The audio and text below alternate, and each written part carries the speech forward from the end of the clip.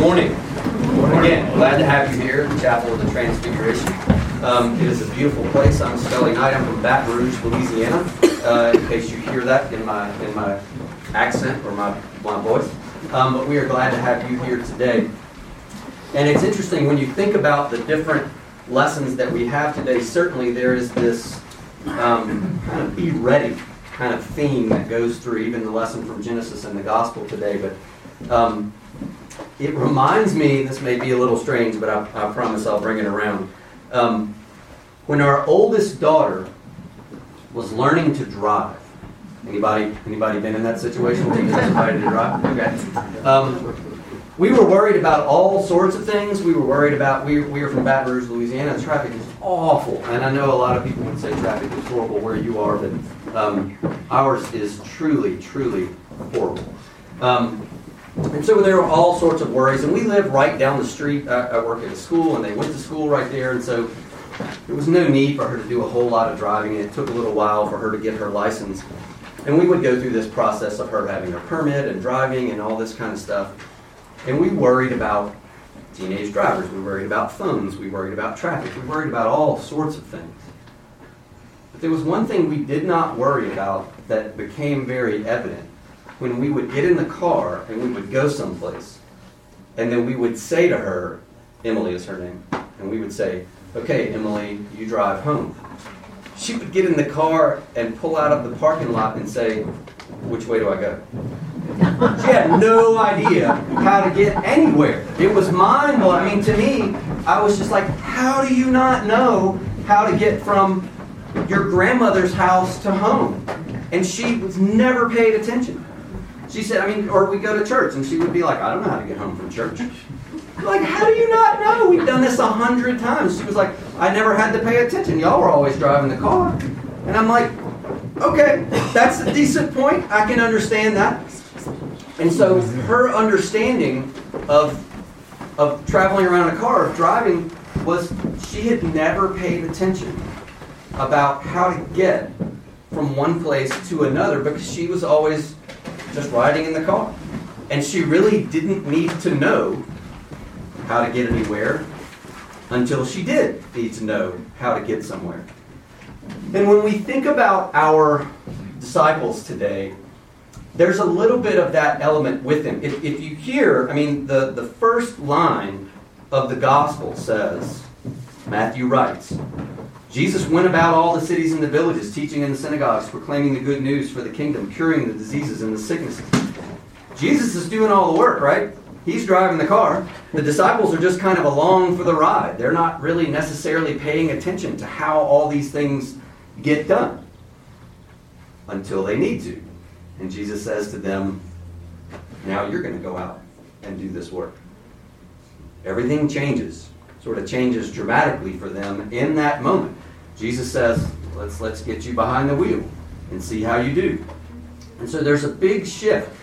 And I love to look really closely sort of at the language and at the words. And I'm also a school chaplain. So I'm used to talking to students. So I'm going to read something and I'm going to ask you a question.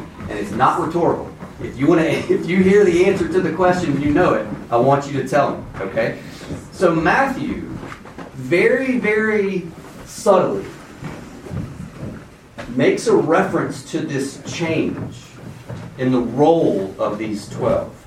And I want to see if you hear it, okay? So I'm going to read to you a section again of the gospel reading for today. It says, Then Jesus summoned his 12 disciples and gave them authority over unclean spirits to cast them out, to cure every disease and every sickness. These are the names of the 12 apostles. And then he lists the 12 names. Did anybody catch it? Come on, man, y'all got to pay it. No, there's a very subtle change that Matthew signals about the difference in this role. Nobody heard it? Don't be scared to raise your hand and say something. I'll read it again. Then Jesus summoned his 12 disciples and gave them authority over unclean spirits to cast them out, to cure every disease and every sickness. These are the names of the 12 apostles. They go from being disciples to being apostles. So you might say, well, what's the difference? It's the same 12. And working with students, it's interesting because they think the 12 disciples and 12 apostles are two different groups of people. And I'm like, no, it's the same people, but their role in a way changes. Their title in a way changes. A disciple is a student. A disciple is someone who, and especially back then, we think of students in a certain way now. Back in the time when Jesus lived, and there were Greek and Roman philosophers, you would sort of adopt a teacher, and a teacher would adopt you. And Jesus, as this rabbi, walked around and said, "Will you follow me?" to some of these men who would become his students, his disciples. And they said, "Yes, I will be a student of yours. I will be a disciple." And you didn't go to different classes on a day, Monday through Friday. You followed the teachings of a teacher. That's what a disciple is. And I'm sure that these disciples thought, "Whoo, yeah, I'm going to go with this rabbi. I'm going to be a student. I'm finally going to get an education. I'm going to soak in all the knowledge. I'm going to listen to everything you have to say. That's great. I'm along for the ride. I'm a great student." An apostle is someone who is sort of an emissary, someone who goes out and does what that person sends them out to do with that person's authority and power. That's a different job. It's very, very different. If we drag this driving metaphor out a little bit, think about the difference in riding in a car and driving a car. I mean, you can strap a baby in a baby seat, right? They can ride in a car. They can't drive it. You can put your dog in the car, drive them around. Or ride, they can ride in a car all day, hanging their head out the window. They can't drive it. And when we think about driving a car, those of us who drive, I'm looking around, probably almost everybody, we don't think much about it these days. But driving a car is the ultimate multitasking thing in the world. You're using your feet, you're using your hands, you're looking around, you're watching for things happen, you're playing where you go. There's a lot going on. Driving a car is not a simple thing. Riding in a car is super simple. So this really changes. The idea of becoming an apostle is maybe not even what these guys signed up for who were following Jesus. And he shifts them today because, and then we also kind of have to acknowledge, I don't ever like to gloss over things in readings that seem a little difficult to reconcile. Jesus says in Matthew's gospel, Matthew is a Jewish writer writing to a Jewish audience, and it's very clear because he says that Jesus says, don't go anywhere where the Gentiles are. Don't go to the Samaritans, you're going to the people of Israel. And you're going to the lost sheep of the people of Israel and delivering to them this message of the kingdom of God. Now, that broadens later in Matthew's gospel. It does, just not yet. And again, if we can push this driving metaphor maybe to its length, where do you learn to drive? Y'all don't answer. You learn to drive around your home, probably, right? You go someplace where where it's comfortable, maybe in your neighborhood or right around someplace or in a parking lot. You go someplace where it's not going to be that... you don't get thrown onto the interstate at rush hour when you're first learning to drive. Jesus sends them out to places to do this work that he knows that they're going to have to do on their own later when he's gone.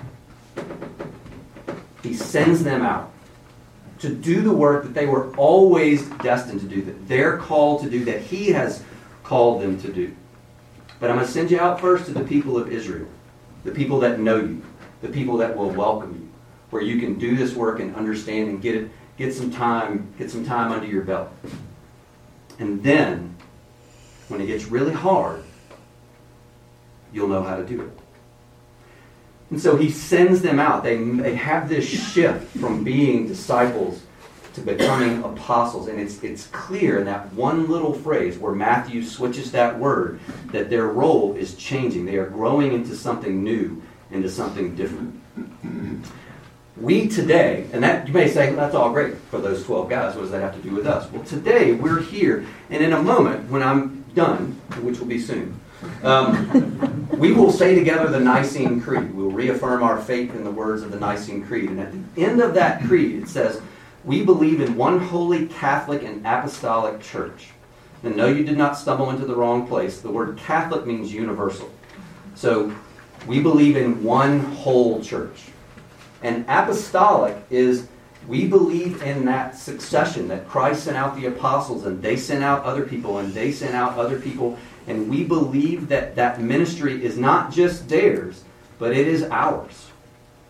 We, in a way, all of us today, we might walk in here today sort of as disciples. I'm coming to hear and learn and listen and hear the Word of God and participate in this worship.